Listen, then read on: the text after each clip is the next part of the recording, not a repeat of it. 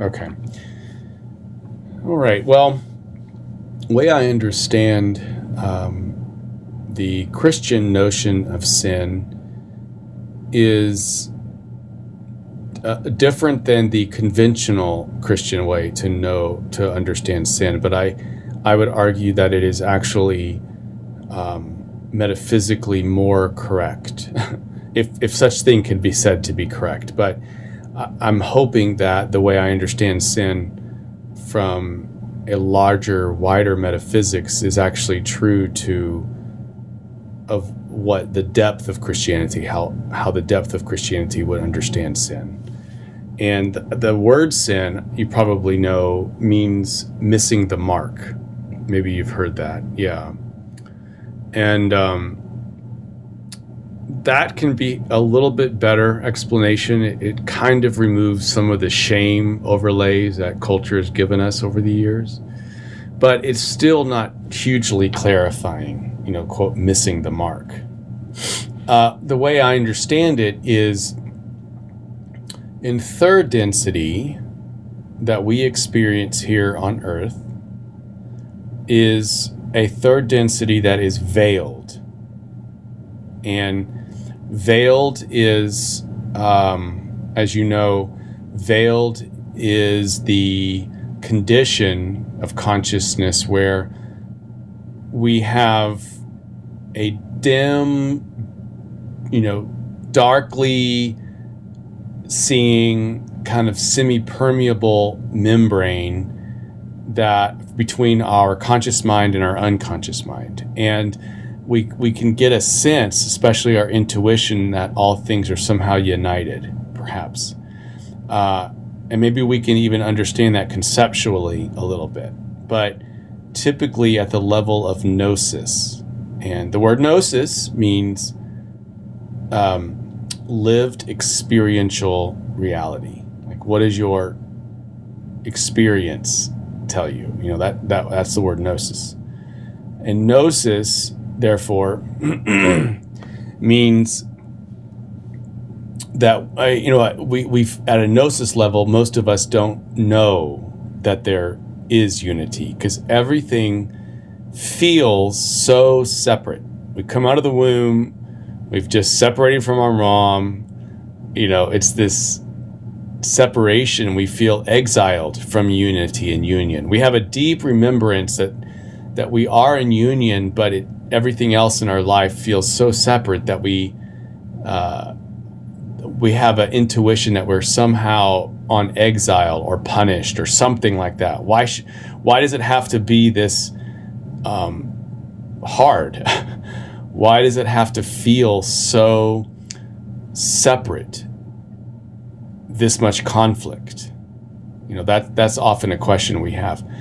And from that sense, on this side of the veil, in third density, humans have come up with this archetype of being thrust out. So we have the Garden of Eden, for example, being thrust out of the garden. Somehow we sinned or missed the mark, and therefore we're thrust out of wholeness, thrust out of this union. Or, in the Catholic Church, for example, you have one of the prayers of the Rosary is, I think it's to Mary, Valley of Tears, in this Valley of Tears, thus our exile into this Valley of Tears. And it's this, again, religious imagination of humanity walking in a suffering way that we've been exiled into, and help us. We pray with great heart, help us in our hour of need, let's say. Well, the truth is, I think, metaphysically, is that this great veil of forgetting that we are one with God and we're one with each other and one with all creation is actually a great gift, metaphysically, and at a level transcendent to our experience of reality. But it doesn't feel like a gift to us. But it is a great gift and a novel concept at the logoic level, because what it does is it gives the logos an experience of itself through its sense organs. Now we, let's say, are its sense organs. How it experiences itself is through us, in us, as us, in third density. And because third density here is so intense, super, super intense, then it is getting a really intense experience of itself through this novel concept of being separate, of being veiled. And what ends up happening, though, is we have wholeness. So let's think about wholeness as the actual metaphysical truth that all things are one. All things are inside a pervasive matrix of union and unity, a grid of oneness where plurality and diversity are respected and maintained as each, like the nodal points on a grid, that everything is itself but also a part of a greater whole. And that is this oneness, this union and unity. And that is reality. Like, that is how it is. That's the greatest truth, capital T. However, in order for this union and unity to experience itself, it has to create the illusion of separation. Because inside the illusion of separation, then all of a sudden, you get differentiation. You get subtle hues. So think of white light, no hues, no differentiation, pure potential. White light contains all of the colors and all of the hues of all of the colors. You know, just think of that. White light contains it all. But because white light has no hue, no differentiation, there is no movement. It's potentiation without the possibility of actualization, because in order to have something actualized, you have to have like a vacuum. You have to be able to send it over there. Let's take blue light out of the white light and put it over there. And then now we can see blue as an something in and of itself. But that doesn't happen if it's pure white light. You can't remove something from pure unity. So unity has to create this idea of limitation, even though it's an illusion, but it's a sacred illusion. And it creates this. So I think of a prism, and white light then pours itself into this prism. And then from this, inside this prism, different colors emerge on the other side. And the other colors, let's say these 7 other colors, are not different than this in substance than the white light. It's all light. It's all from one source.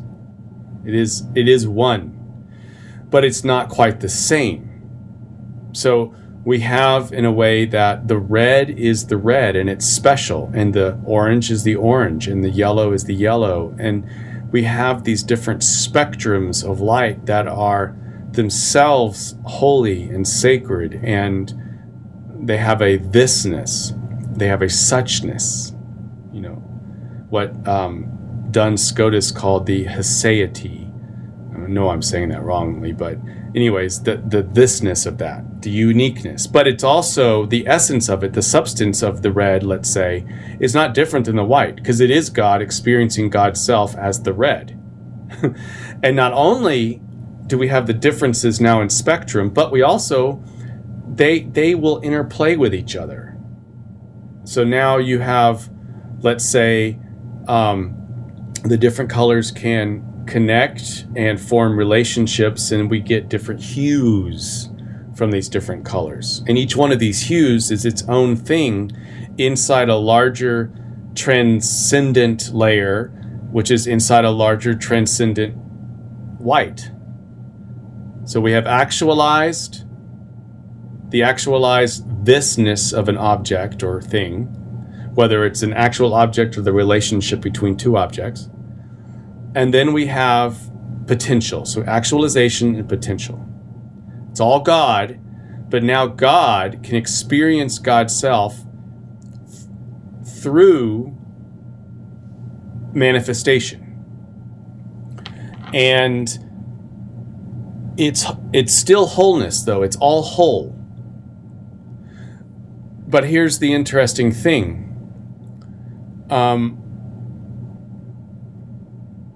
When it comes to evolution, where creation comes to the level of self-awareness, which in the law of one we would say is the third density human. It's the first stage of self-awareness, the rock and then the animal and then the human. And it's the first stage of self-awareness.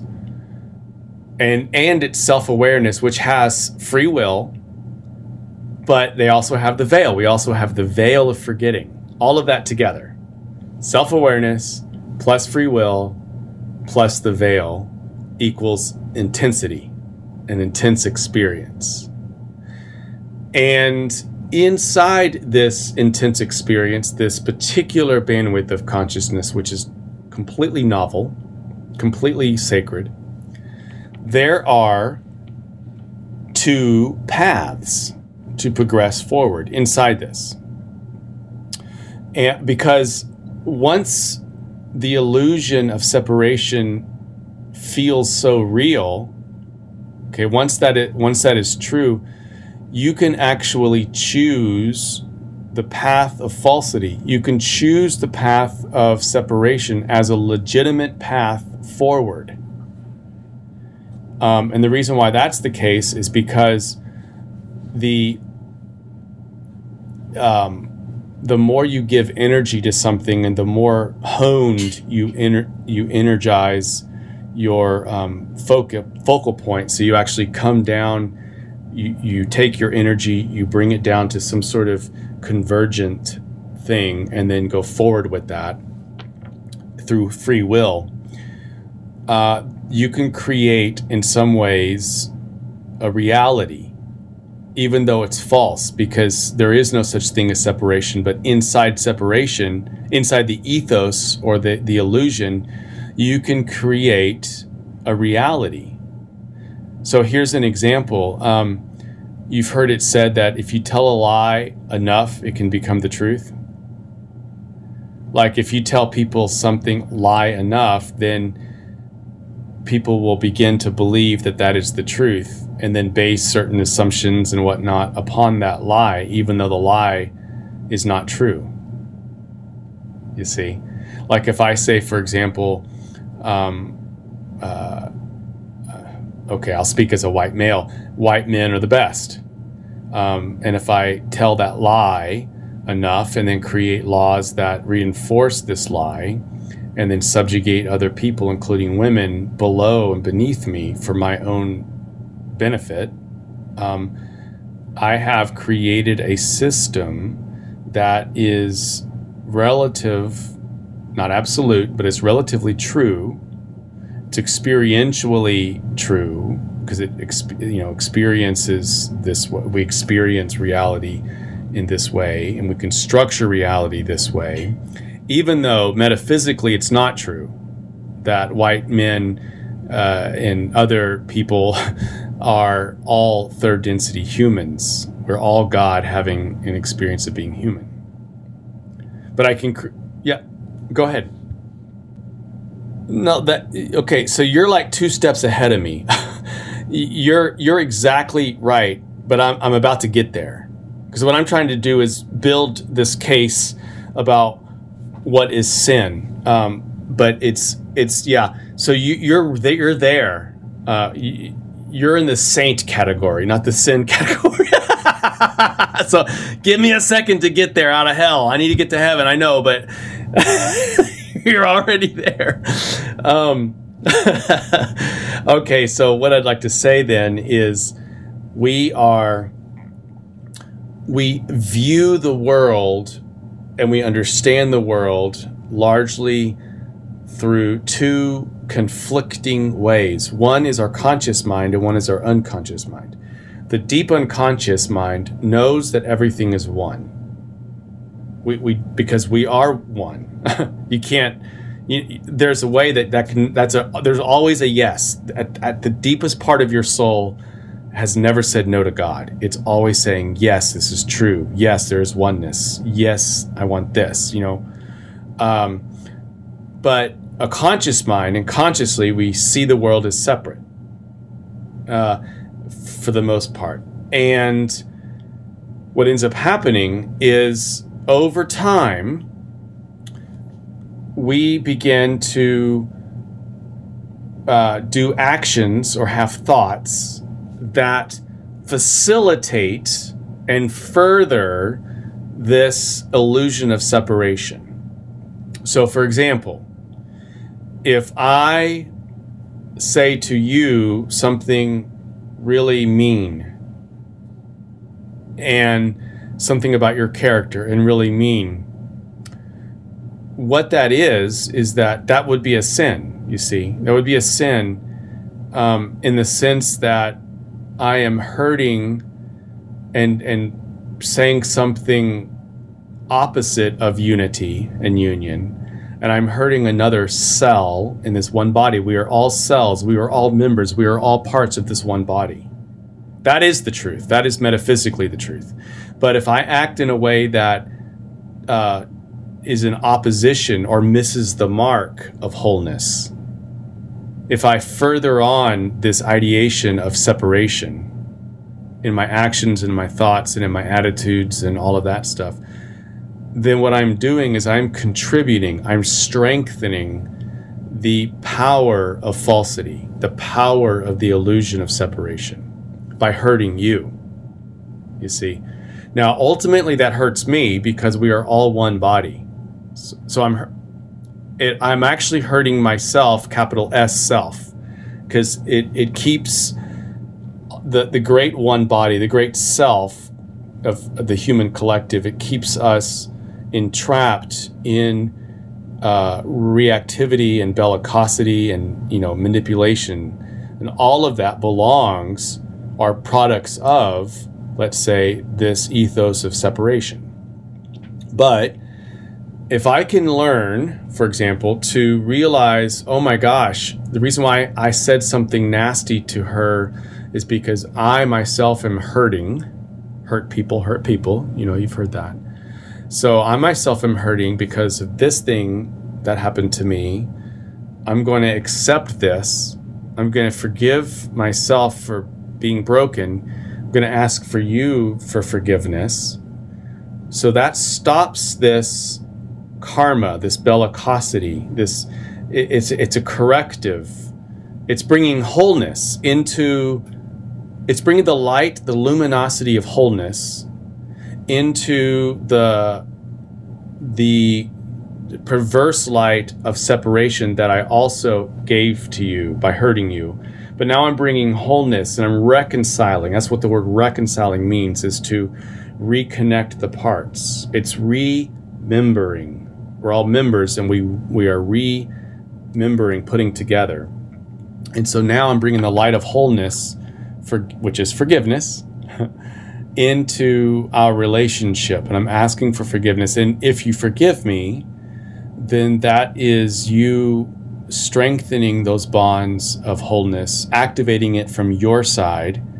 And so now we are actually, through our relationship that happened because of the conflict, me awakening to my own hurtful nature towards you, you forgiving me, because of the actual conflict, the illusion of separation that started it, now we have wholeness, but now it's activated on this side of the veil. See, as before, wholeness is all pure potentiality and white light, but now it's wholeness on this side of the veil through the constructive tension of two members of the body, the one body, not knowing that they're one body, going through conflict, going through the process of reconciliation, and then coming together with an intentional, activated, yes, I forgive you, I receive your pardon, I give you pardon, and now we are one on this side of the veil. That's an activated form of wholeness. So we have always in white light the potentiated form of wholeness. On this side of the veil, we have, I always see it as golden. I think wholeness pre-veil or before the veil or before manifestation is white light, and wholeness after the veil come to a level of intentional wholeness and activation is gold, the color gold.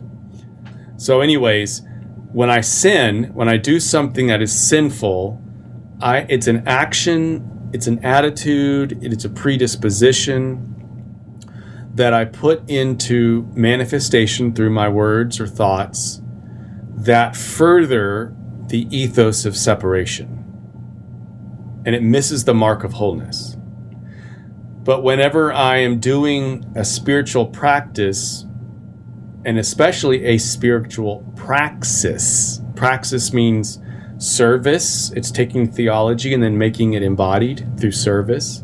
When I do that with you, then all of a sudden, what ends up happening is that I am taking that sin that I did and contribute to the world, and then it turns it, and it's actually through the sin, it's through my own sinfulness that I come to a greater wholeness, because I realize after a while that one can only hurt themselves so much.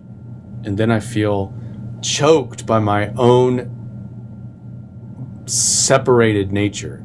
I could say sinful nature in the Christian sense, but it really means metaphysically, I have lived my life in such a degree of separation that I feel so alone and alienated and lonely that I can't live this way anymore. The cocoon I have created is too small, and I want to stretch my wings. So the way I break out of this cocoon is to actually flip over into the ethos of union and unity by discovering that I have been hurting myself first, so it's an inner look.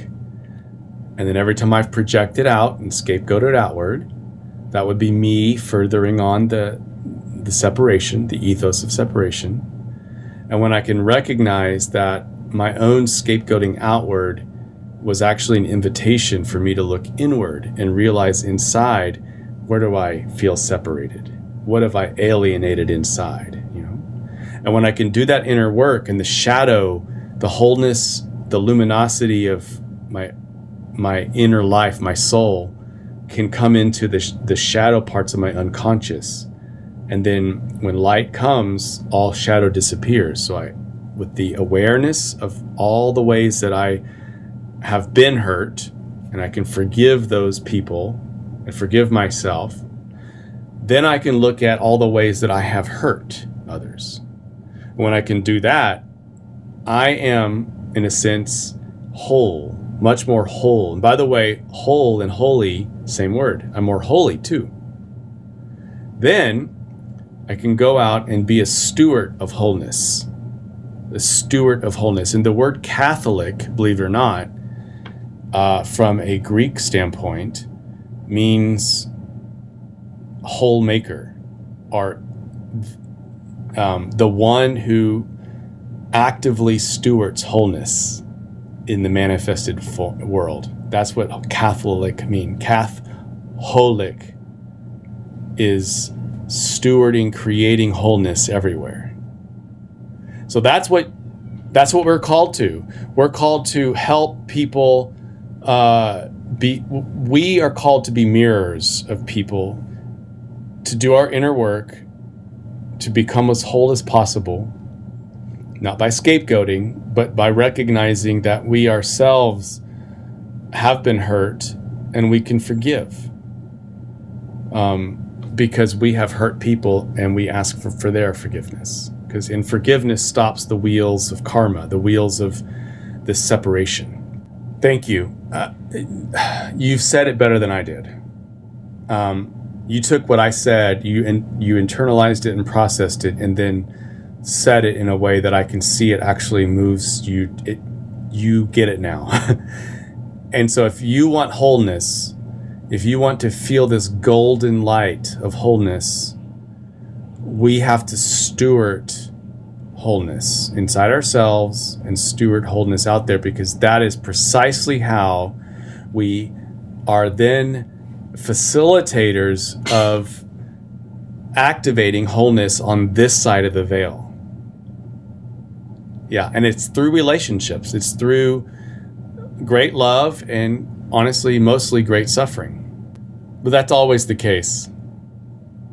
It's always the case. And I think the Jesus archetype is really important for us to look at, because it was the closest one. I mean, it was one of his inner circle that betrayed him with a kiss, which is a very intimate, sharing between two people.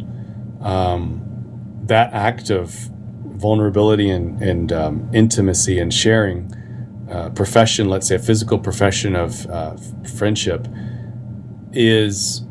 was the very act that signified the betrayal. You see, so so he was indeed hurt by people closest to him. He was even, denounced 3 times by Peter, whom he had chosen to be, at least the narrative. But I think the archetype is good, that he chose to lead this movement, betrayed him. So that was also a moment of great betrayal for the person Jesus. Now, you and I can learn that betrayal hurts. And that is also our crucifixions. That is our cross. And it is from that cross that we embrace the fullness of our hurt. And then from that cross we say, forgive her, Father, forgive him, Father, forgive them, Father, forgive them, Father, for they know not what they do. That would be translated in the metaphysical language that I'm trying to use here is, may wholeness of the one infinite creator overshadow these fragments of separation in a loving and compassionate way, because these fragments of separation do not know that they are indeed part of the whole. And so in forgiveness stops the wheels of karma, and we can pray. We can create our own reality, just like the wheels of the veil of separation creates the reality more of separation.